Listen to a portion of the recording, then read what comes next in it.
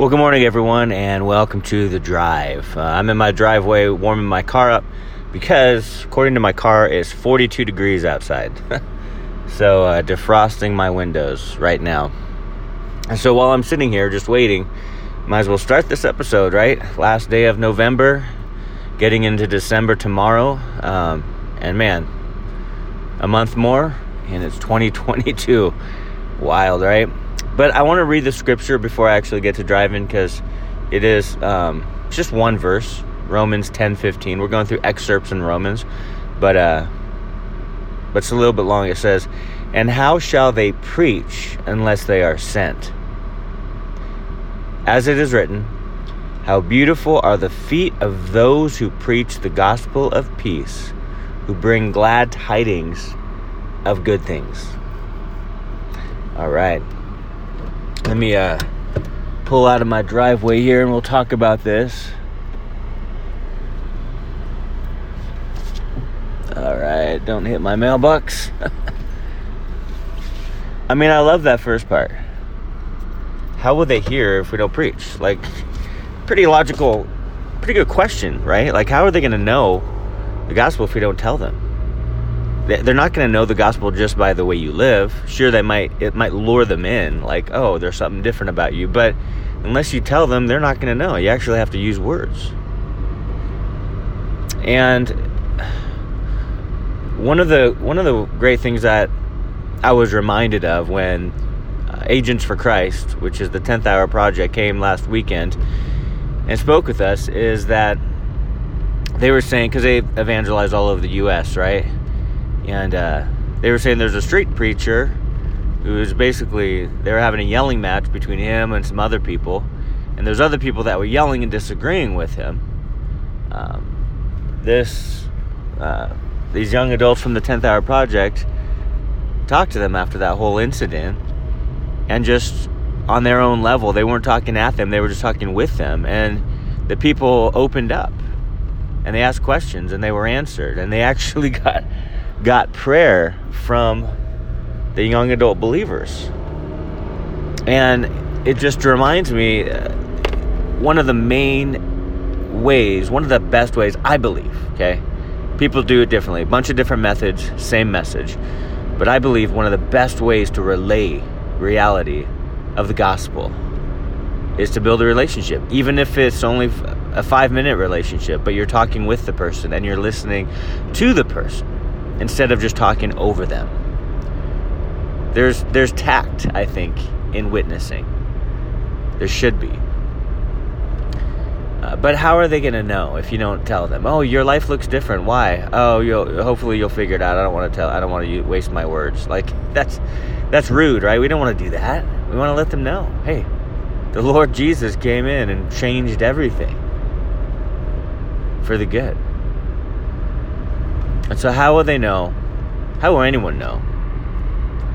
Unless someone preaches, unless someone tells them, unless someone shares the truth. And I love the picture here. How beautiful are the feet of those who preach the gospel of peace. Man, people in this world, man, they don't have peace. There's constant turmoil. There's stress that's unbelievable. There's difficulty. There's striving. People are just, the strenuous aspects of life are really tearing people down, you know? And so it's crazy because most people do not have peace. And so they try to escape a bunch of different methods to try to not think about life. But they end up going down a deep, dark, like the miry clay, like Psalm 40 talks about. They get stuck in it. And it's only by God's mercy, it's only by His grace that He pulls you up out of the miry clay and sets you upon the rock. But you got to put your hand out. Lord, pull me up. Save me.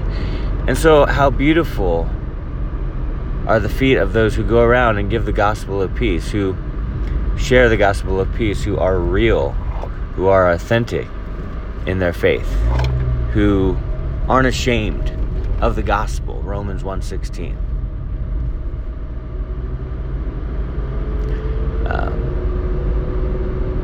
I got a chance to encourage a couple of the guys from the 10th Hour Project, and one of them just like, give me, any insights or wisdom into ministry. Another one was like, any insights and wisdom into preaching. And so I got to share with them. But then one of them also encouraged me.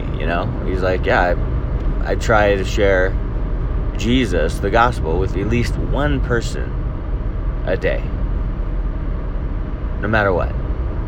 And he got that from another preacher, a believer, who lived by the same challenge. And I think that's such a good challenge, because that's why we're here. That's why we're alive.